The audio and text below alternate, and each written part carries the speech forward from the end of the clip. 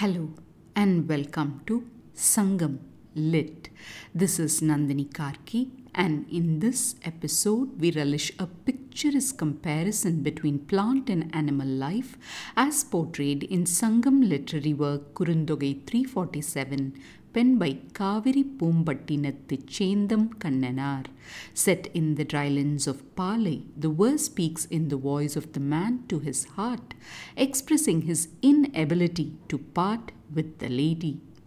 மல்கு சுனை உலர்ந்த நல்கூர் சுரமுதல் குமரி வாகை கோளுடை நறுவி மடமா தோகை குடுமியின் தோன்றும் காண நீள் இடை தானும் நம்மோடு ஒன்று மனம் செய்தனல் இவள் எனின் நன்றே நெஞ்சம் நயந்த நின் Thunive.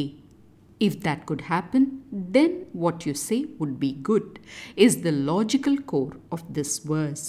The opening words, Malgu Sunai Ularnda Nalhur Suramudal, meaning ponds overflowing with water have dried up in the struggling drylands, informs us that this geographical region has a temporary aspect to it. This means that the Palai region or drylands is not a constant feature of the land like the other Kurunji, Neidal, Mullai and Marudam regions, but implies that any of the above regions can turn into the mentioned wastelands without rain and water. Returning, next we glance at Kumari Vagai Koludai Naruvi, meaning the sweet-smelling flowers of the young lebbek tree having long stalks. Incidentally, this vagai tree has curious names in other countries such as shakshak tree and woman's tongue tree. Turning to the fauna, we take in Madama Togai, meaning naive and huge plume of feathers in a literal sense, implying that this phrase is talking about a peahen. Ending with the words Nayanda Nin Tunive, meaning what you wish and dare me to do, the verse intrigues our curiosity. What could be that one thing the man puts forth as a condition? The context reveals that the man and lady were leading a happy married life when the man felt the need to part with the lady to gather wealth. At this time, the man turns to his heart and says, in the drylands where springs once brimming with water have now dried up, the young vagai tree's long-stalked fragrant flowers appear akin to a naive, huge-feathered peahen stuffed in the long and winding paths of the dry jungle. If she allows herself to come along as one with us, then, my dear heart, what you dare and desire would be good. With these words, the man indirectly declares to his heart that he prefers to remain with the lady and not go in search of wealth at the moment.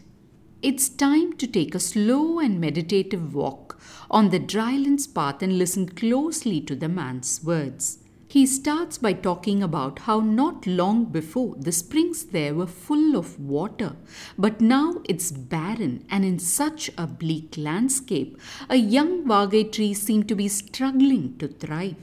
Although it struggles to even live, it's determined to fulfill its purpose in life, which is to spread its progeny, and thus it puts out its flowers. The man zooms on to one of its flowers and points to how the petals of that fragrant flower are standing atop long and thin stalks, and this he compares with the tuft of a naive peahen. If you take a moment to search and place side by side a lebbek tree flower and a peahen's tuft, you will be stunned by the similarity of the two. What phenomenal attention and creativity would it take to connect two such disparate elements into a single thought? Looking at it philosophically, it's yet another shout out for the oneness of all life that throbs on this earth.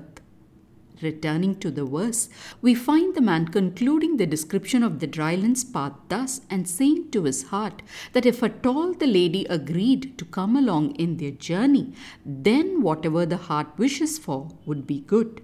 To see what this means, we have to understand that it was not an accepted practice for married women to accompany the men on their missions in Sangam times. So the man is indirectly telling his heart what you wish for, which is, for me to part with her and travel in search of wealth will not happen. Herein lies that unique way of conveying a decision to oneself. If you think about it, the man's heart is indeed a part of him, and what he wants is what his heart wants. So why does the man separate himself from his heart? What good could it do? Why don't we try this technique in our own lives and find out? The next time you feel a nudge in your heart to do something that has a lot of consequences, why not treat your heart as another person and see if that would pave a better path to clarity? Thanks for listening to this episode of Sangam Lit and journeying with me to ancient lands and minds. Please visit nandinikarki.com to share your thoughts and do spread the word about Sangam Lit. Until next time, Nandri Vanakkam.